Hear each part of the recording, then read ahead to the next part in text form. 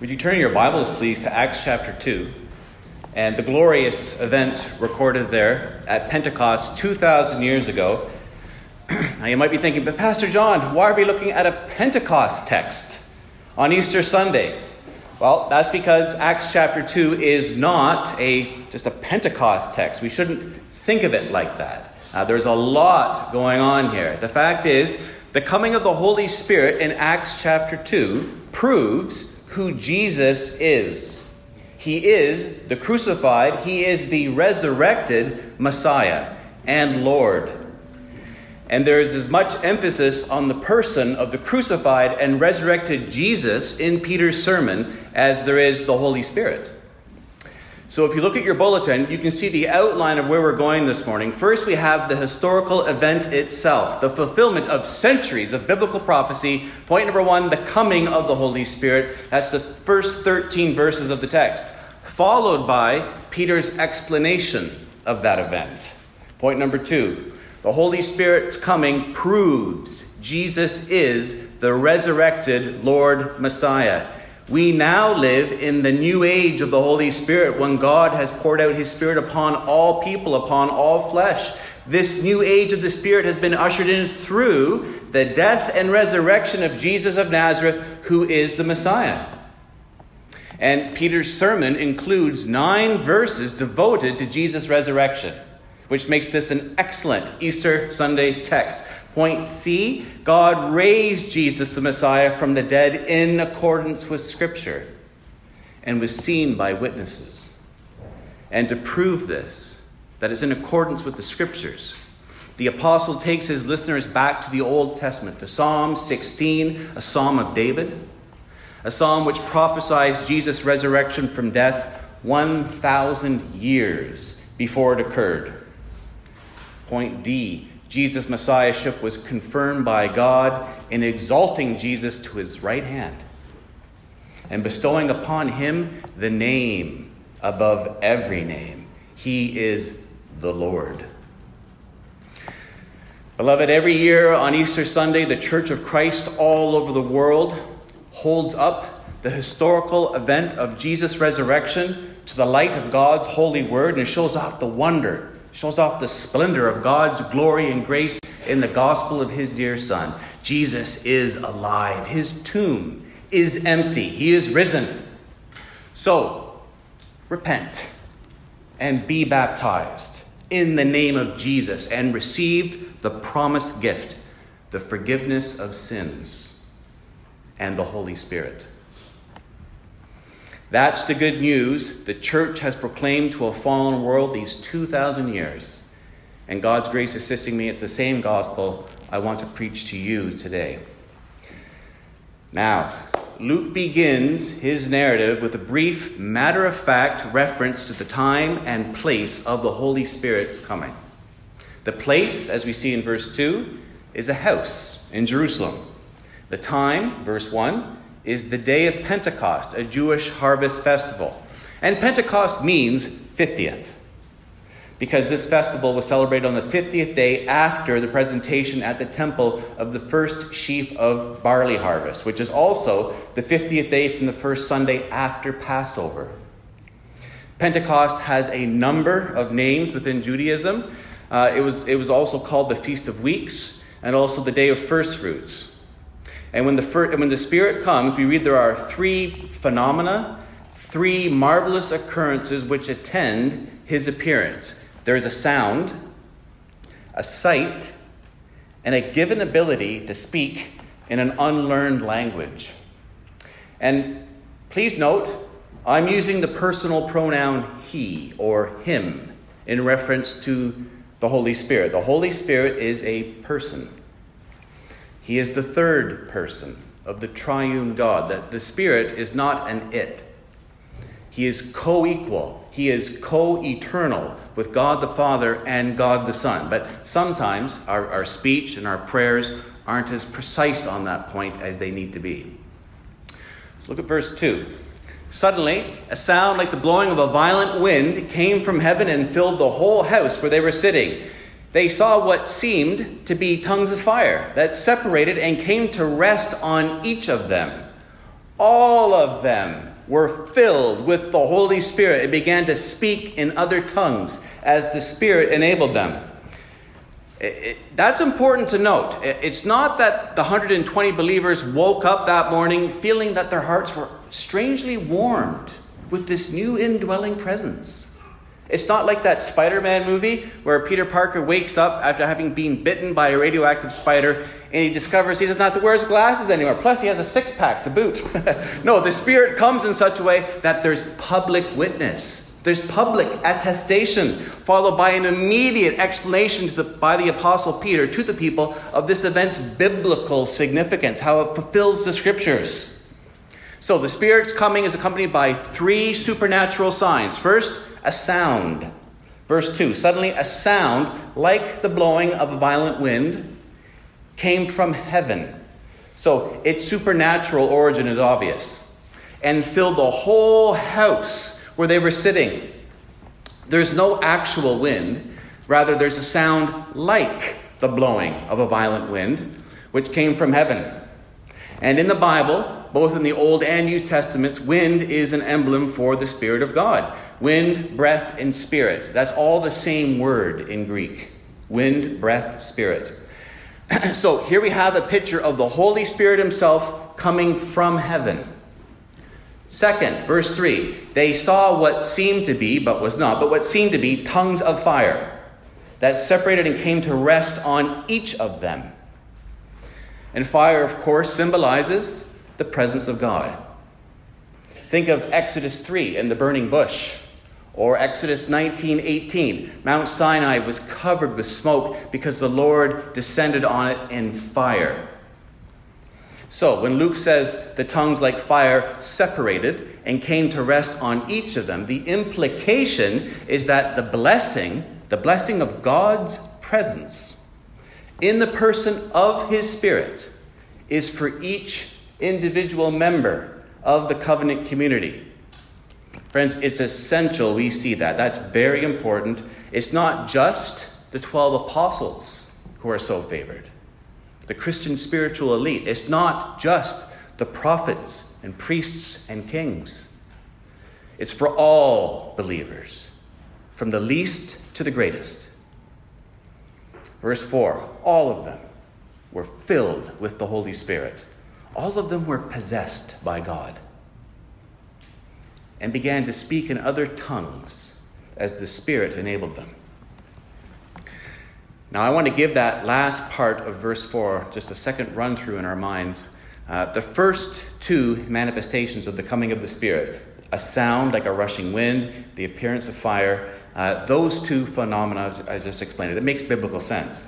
Together, they represent the presence of God by his Spirit coming upon his covenant people individually. But what about this sudden ability to speak Egyptian? Right? What's up with that? The new age of the Spirit has arrived, and so God's people start speaking foreign languages? Where's the connection? How does that follow? It's because this ability to speak in other tongues allows the disciples to declare the wonders of God in the foreign languages of their audience. And who is their audience? Jewish pilgrims from all over the Roman Empire. Verse 5, God-fearing Jews from every nation under heaven. It was an international, multilingual crowd gathered around these 120 Galileans, and Galileans had a reputation for being uncultured. Verse 9, Parthians, Medes, and Elamites, residents of Mesopotamia, Judea, Cappadocia, Pontus, Asia, Phrygia, Pamphylia, Egypt, and the parts of Libya near Cyrene, visitors from Rome, both Jews and converts to Judaism, Cretans and Arabs, we hear them declaring the wonders of God in our own tongues. Verse 12, amazed and perplexed, they ask one another, what does this mean? They realize this is something special. They're not asking, how are these backwoods hicks doing this? Like it's some sort of trick? They're asking, what does this mean? They intuitively understand this is an event of biblical significance. And now the Apostle Peter stands up and he interprets this event in light of Old Testament scripture. We're moving to our second point now. And what Peter tells this Jewish throng is astonishing. First, he makes it clear to the skeptics that they are not drunk. This isn't the result of drinking too much wine. What they're witnessing is the fulfillment of Old Testament prophecy. Verse 14. Then Peter stood up with the 11, raised his voice, and addressed the crowd. Fellow Jews, and all of you who live in Jerusalem, let me explain this to you. Listen carefully to what I say. These people are not drunk, as you suppose. It's only 9 a.m. No, this is what was spoken by the prophet Joel. Now, the majority of our sermon text this morning is itself a sermon. It's a sermon preached by the Apostle Peter. But remember, Peter is a man who has no formal theological training. Yet he's able to pull together strands of salvation history and Old Testament prophecy that escaped the most learned rabbis of his day. How is he able to do that? Because he's preaching in the power of the Holy Spirit. Jesus said in John 14:26, we will call this from our John series a little while ago, but the advocate, the paraclete, the Holy Spirit, whom the Father will send in my name, will teach you all things. Speaking to the disciples. Which means Peter is a mouthpiece for the living God. And Peter tells the pilgrims and the residents of Jerusalem that they are witnessing a momentous event.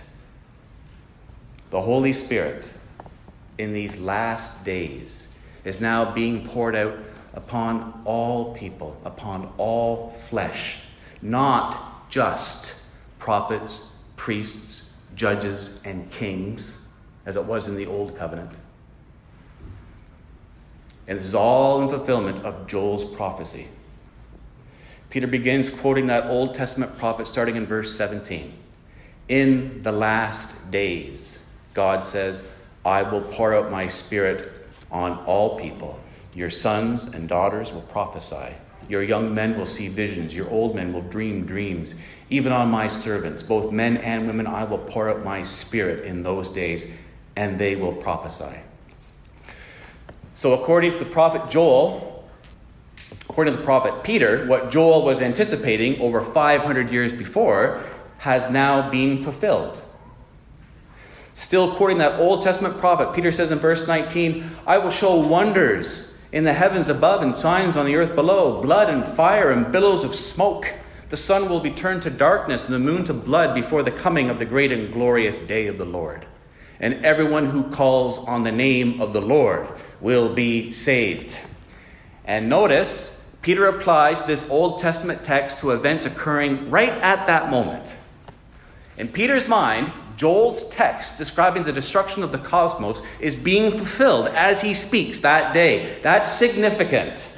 It's a clue. It really helps us determine this text's meaning, and it warns us away from, I think, reading this passage too literalistically. Because these folks in Jerusalem weren't looking up to the sky and seeing all these things being displayed in the heavens. The destruction of the cosmos language with falling stars, the sun darkening and whatnot, turning to blood, that's used frequently in the Old Testament. It's used all the time. It's found in Isaiah, Ezekiel, Joel, Habakkuk, and this language is used by those prophets in reference to historical events which from our perspective happened thousands of years ago. The language is figurative, it's symbolic, and it refers to the historical end of a sinful nation's existence through divine judgment and the emerging dominance of a victorious kingdom. Time and again in Scripture, this type of language is applied metaphorically to the end of various epochs or kingdoms during the Old Testament era, such as Babylon in Isaiah 13, Edom in Isaiah 34, and Egypt in Ezekiel 32. And it's standard prophetic language for what we would call regime change. Brothers and sisters, there's so much happening in Acts chapter 2, but part of what's transpiring with the pouring out of the Holy Spirit is the old order is being destroyed and the new order is emerging. Peter is telling this crowd of Jews from every nation under heaven, a new day has dawned. A brand new world is emerging. Taken as a whole, all, the incarnation, the death, the resurrection, and ascension of Jesus the Messiah, plus the pouring out of the Holy Spirit, is the launching of God's full and final counteroffensive against all the sin and wickedness and death that entered the world at Adam's fall. Verse 21, and everyone who calls on the name of the Lord will be saved. Beloved, Pentecost shows us like nothing else that the kingdom of God is already here. Satan's rule over God's people in this fallen world has now been displaced by the rule of the crucified, resurrected, and exalted Christ. And by the time Peter's sermon is over, he'll have told everyone that there's a new kingdom with a new king, with new citizens, bound to God in a new covenant in the power of the new age, the long prophesied Holy Spirit.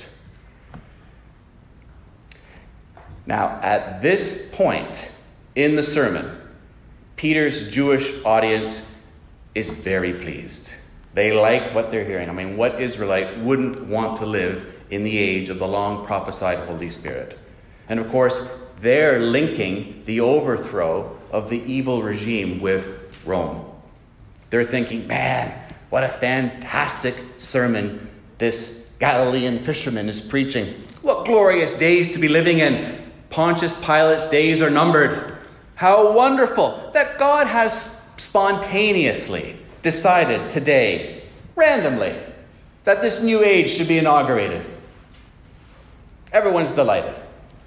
And then Peter throws a theological hand grenade into the audience. No, this new age of the Spirit was not ushered in spontaneously, randomly. It's been ushered in through the death and resurrection of Jesus of Nazareth, the Messiah, the man they killed 50 days before. Now the sermon takes a 180-degree turn. Verse 22. Fellow Israelites, listen to this. Jesus of Nazareth was a man accredited by God to you by miracles, wonders, and signs, which God did among you through him. As you yourselves know, this man was handed over to you by God's deliberate plan and foreknowledge, and you, with the help of wicked men, put him to death by nailing him to the cross. These verses immediately follow the Joel 2 quotation, which means Peter is connecting the two events. Peter is saying this new age of the Spirit and the subsequent regime change prophesied in Old Testament scripture has been ushered in through the death of Jesus of Nazareth, a man accredited to the people of Israel as his Messiah, accredited by miracles, wonders, and signs which he performed in their midst. And they killed him. They killed the Messiah by nailing him to a cross. They are responsible. They are at fault, even though, as verse 23 tells us, this all came about because it was God's deliberate plan. God is sovereign. Human beings are responsible. Now, try putting yourselves in the shoes of this Jewish audience. What is it that they've been waiting for hundreds of years? To their understanding, what's the next item on God's agenda for the nation of Israel? What's the next big red letter day? It's this wonderful new age of the Spirit that the long hoped for Messiah would inaugurate. That's what they've all been waiting for. And now Peter's just told them that this new age has been inaugurated, but not in a way they ever dreamed of. This is a nightmare. It's been inaugurated through the murder of a man in which they participated, a man who was publicly endorsed by God himself to be the Messiah. Oh, and how do the people react to this news? We read in verse 37 that they were cut to the heart. They were acutely distressed. They were deeply convicted.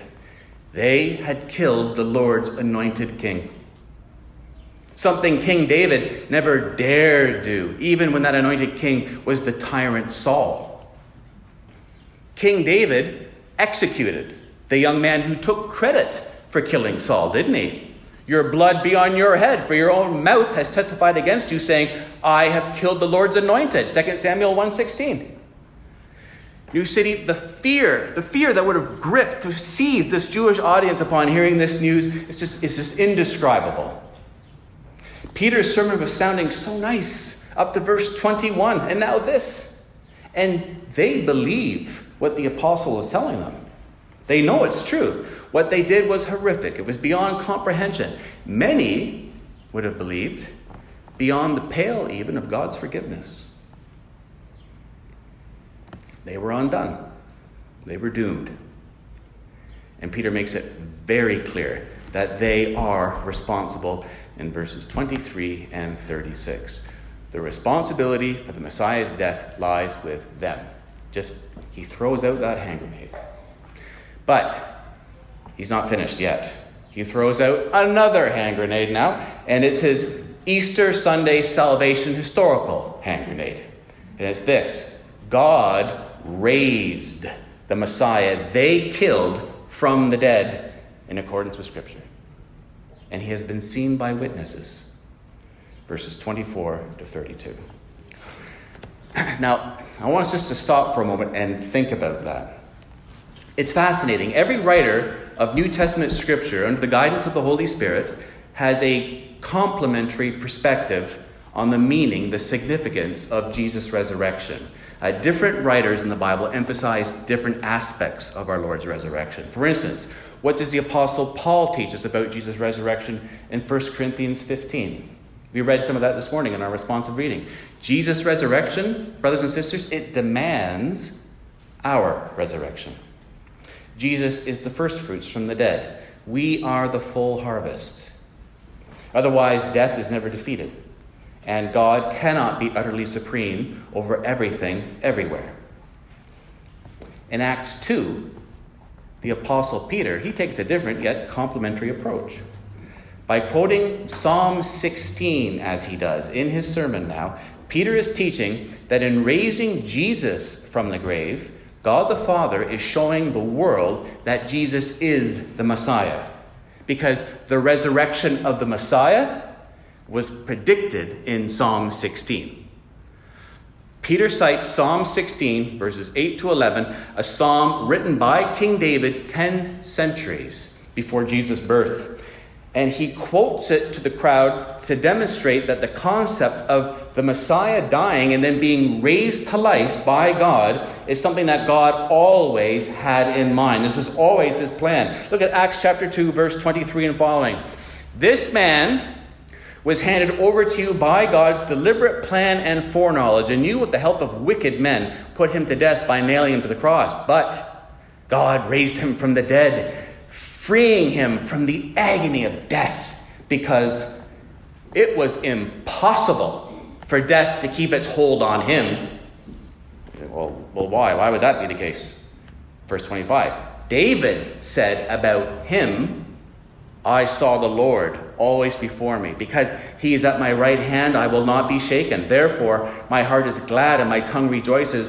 My body also will rest in hope, because you will not abandon me to the realm of the dead. You will not let your Holy One see decay. You have made known to me the paths of life. You will fill me with joy in your presence. Psalm 16 is a prayer for God's help. And as it's cited in Acts chapter 2, verse 25 tells us that there's no need for the person in this psalm to fear in the tribulations that he faces. Why not? Because the Lord is at my right hand. I will not be shaken. And because God is beside him, therefore, verse 26, my heart is glad and my tongue rejoices. But King David, as he's being carried along by the Holy Spirit, is not ultimately writing about his own person and experience. He's writing about the person his kingly office prefigures, or is the type of, or that his office points to, the King of the Jews, Jesus the Messiah. And the Messiah himself says that God will not abandon his body to the grave. Look at 26b. My body also will rest in hope, because you will not abandon me to the realm of the dead. You will not let your Holy One see decay. You see, it's the Messiah who says that. God will not let his Holy One rot and molder and decompose. Therefore, Peter argues, resurrection, even an immediate bodily resurrection, is being affirmed in this song, which means the Bible predicted the resurrection of Jesus 10 centuries before it occurred. It was always God's plan. Jesus is the Messiah. It's indisputable. And then Peter goes on to explain in verses 29 to 31 that Psalm 16 can't be referring to King David. Because we could be reading that and think, well, that's just David writing about himself. He hopes for the resurrection to come. It can't be that. Peter explains why. Verse 29, fellow Israelites, I can tell you confidently that the patriarch David died and was buried, and his tomb is here to this day. It's here in Jerusalem. But he was a prophet, and he knew that God had promised him on oath that he would place one of his descendants on his throne. Do you recall? What did God promise King David in 2 Samuel 7? Well, let me just read this passage. It's very important. The Lord declares to you that the Lord himself will establish a house for you, David.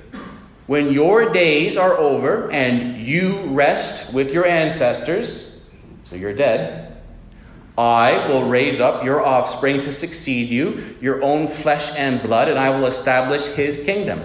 He is the one who will build a house for my name, and I will establish the throne of his kingdom forever. Verse 16, your house and your kingdom will endure forever before me. Your throne will be established forever. In other words, God is not only promising that David's line will endure to the next generation, to the generation of Solomon when the temple is actually built. He's promising much, much more.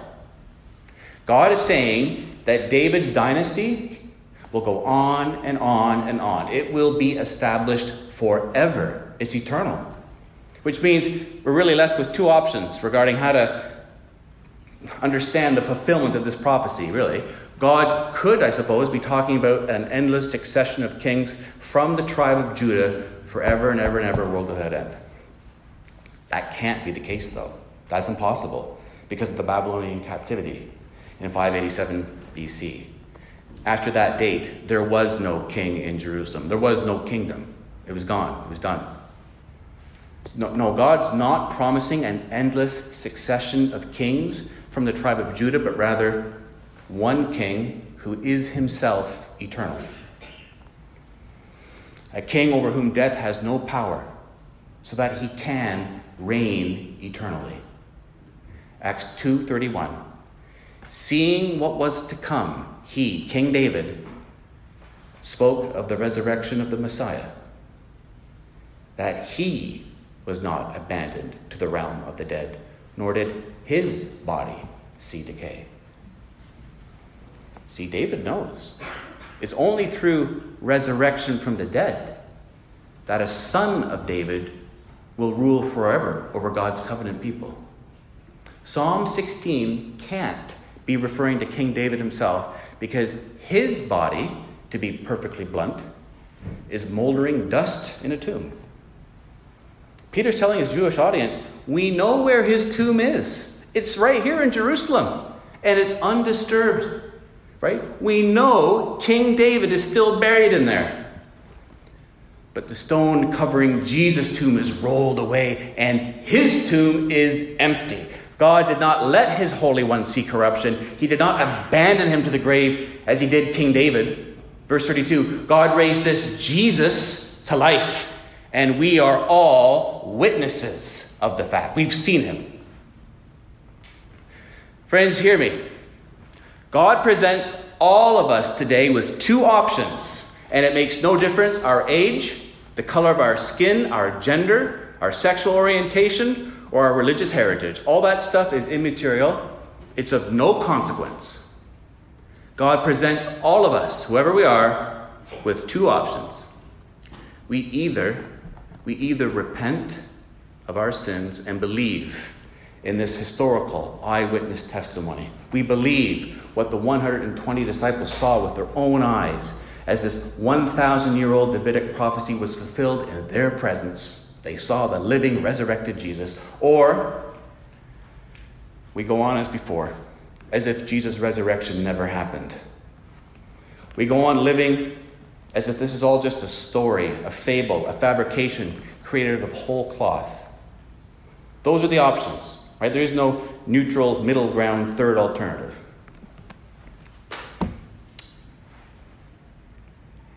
Peter continues preaching about Jesus, the resurrected Messiah.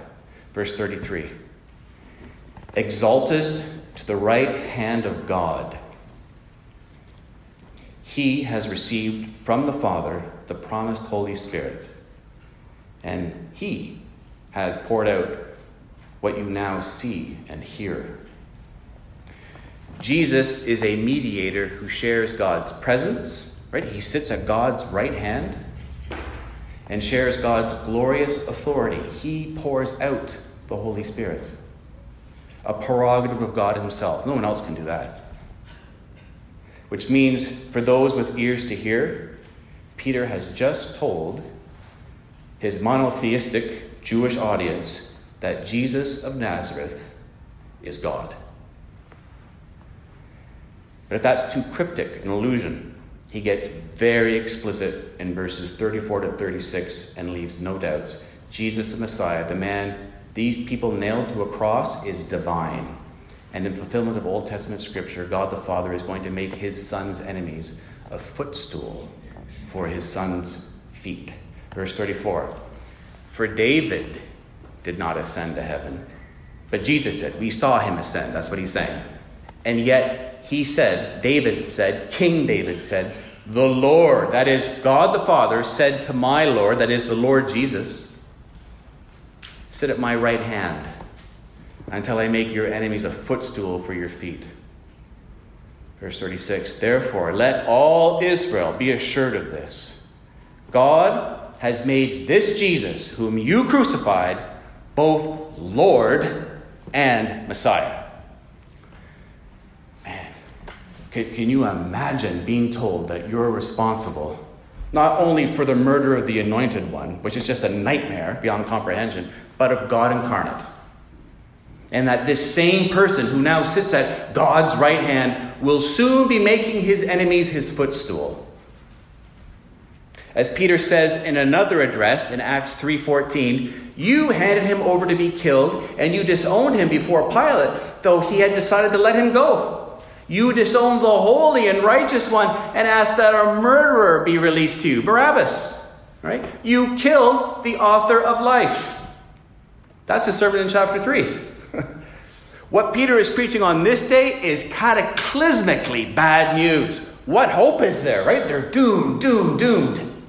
Verse 37, the people heard this, they were cut to the heart and said to Peter and the other apostles, brothers, what shall we do?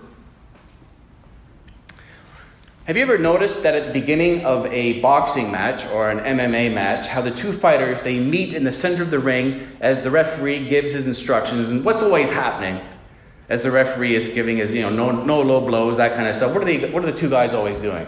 Right? It's just macho posturing. They're standing 3 inches apart, just like breathing on each other's face. It's kind of disgusting. But they're basically saying, you don't intimidate me one bit. I have nothing to fear from the likes of you. I'll just get right in your space here and not even flinch, And there are people blinded by their own sin who adopt that same stupid posture to the exalted Christ. Maybe you're one of them. These people hear of Jesus' empty tomb, the eyewitness testimonies of his resurrection and ascension, his fulfillment of Old Testament prophecy, the apostolic teaching that Jesus now sits at God's right hand. He pours out the Holy Spirit upon his people, and he will one day make his enemies a footstool for his feet. They hear that faithfully preached. They read that in God's holy word. Yet they say in their heart, none of that intimidates me one bit. It has nothing to do with me. I have nothing to fear from the likes of Jesus.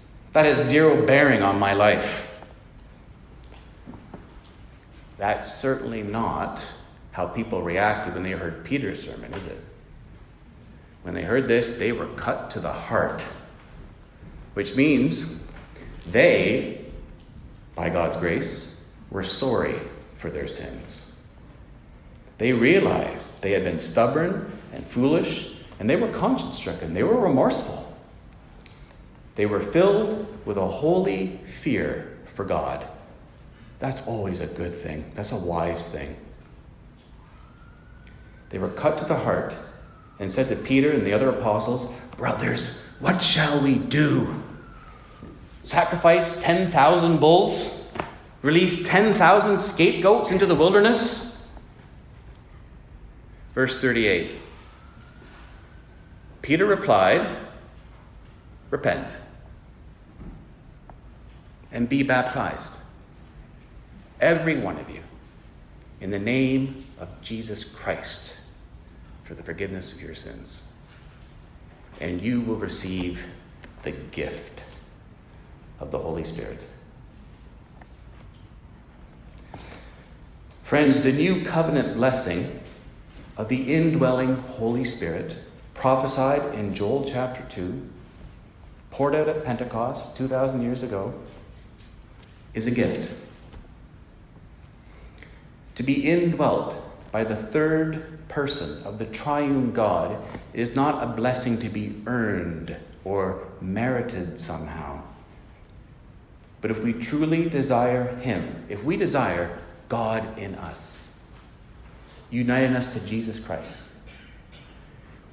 we must repent of our sin. We must be truly sorrowful for our rebellion, our idolatry against God.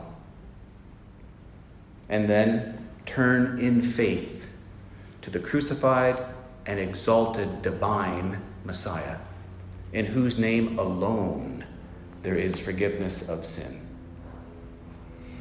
Verse 39, the promise, that is, the promised Holy Spirit, the promised power of the new covenant age, the promise of the forgiveness of sin, the promise is for you and your children, and for all who are far off, right? Which develops Joel's promise of the Spirit being poured out upon all people, upon all flesh. For all whom the Lord our God will call.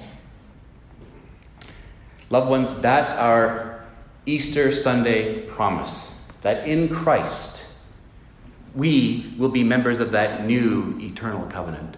God's promise that we won't be on the crushing end of God's justice gavel. We won't be made a footstool for Jesus' feet. Rather, we'll be on the winning side. We'll be forgiven sinners, filled with God's Spirit for all eternity. Verse 38, repent and be baptized, every one of you, in the name of Jesus Christ for the forgiveness of your sins. And of course, it's not the ordinance of baptism that forgives sins. Let's be very clear about that. The Bible does not teach baptismal regeneration. Rather, in the Bible, faith, repentance, and baptism are all related to the reception of the Holy Spirit. And any one of those four things can be used as a sort of shorthand that includes all four. In the book of Acts, you see it time and again when someone receives the Holy Spirit, Luke is assuming faith, repentance, and baptism. They all go together and they assume each other. Once sinners have trusted in Jesus to save us from our sin, then we demonstrate our faith in the waters of baptism. Not just some Christians, not just those who feel like it or who get around to it at some point, all Christians. We're all to be baptized. Not as infants by our parents who are acting as proxies, but as a recipient, a Spirit-filled believer. As this text makes clear, a repentant, Spirit-filled believer. It's a command that Jesus has for his church. Because baptism symbolizes our unity with Christ in his death, his burial, and his resurrection. It's a declaration to the world that we've passed through the waters of judgment because of Jesus' death and resurrection. It's a testimony to the world that our sin has been washed away because of Jesus' death and resurrection. So, if you're a believer in Jesus Christ here today and you haven't been baptized yet by immersion and upon profession of your faith, then be obedient to Jesus' command and do so without delay. Come talk to me, come talk to Pastor Alex. We'll be delighted to start that process. Verse 40. With many other words, he warned them, and he pleaded with them. Save yourselves from this corrupt generation. Friend, will you heed the Apostle Peter's warning this Easter Sunday? I wonder, how many times have you heard this same warning and yet thought in your heart, no, not yet. There's more sin to be indulged in first. I'm in the prime of my life, right? There's more personal moral autonomy to enjoy before surrendering my moral will to God.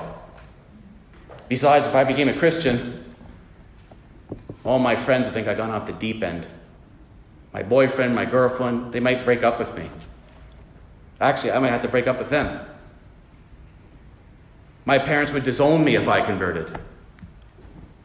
Or perhaps you're thinking, I don't need to save myself from this corrupt generation.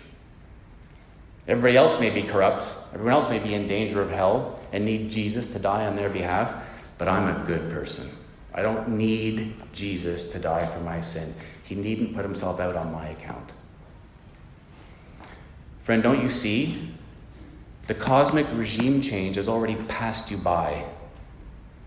And the one you serve, the prince of the power of the air, Satan, has been displaced by the Prince of Peace. But here you sit, like one of those Japanese soldiers living in the jungle decades after World War II is done, still fighting for a defeated emperor. It's a lost cause. The power of the eschaton, the consummated kingdom of Jesus Christ, has invaded our present day. And you're playing for the wrong team. You're for the devil and the demons and all the forces of evil who exalt themselves against God and against his Christ. And if you die in your present state, you will be made King Jesus' footstool. You will be eternally humbled before your Creator God, who this day, through the faithful preaching of his word, has stretched out his hand to you in salvation mercy. This world is going to be judged. Save yourselves from this corrupt generation. On the day Peter preached this message, the Lord called 3,000 people to himself. On this day, perhaps he'll call 1 or 2 or 3 people who are here today. Today, friend, if you repent and believe in the crucified and resurrected Jesus Christ, you will receive the forgiveness of sin and the gift of the Holy Spirit. Amen.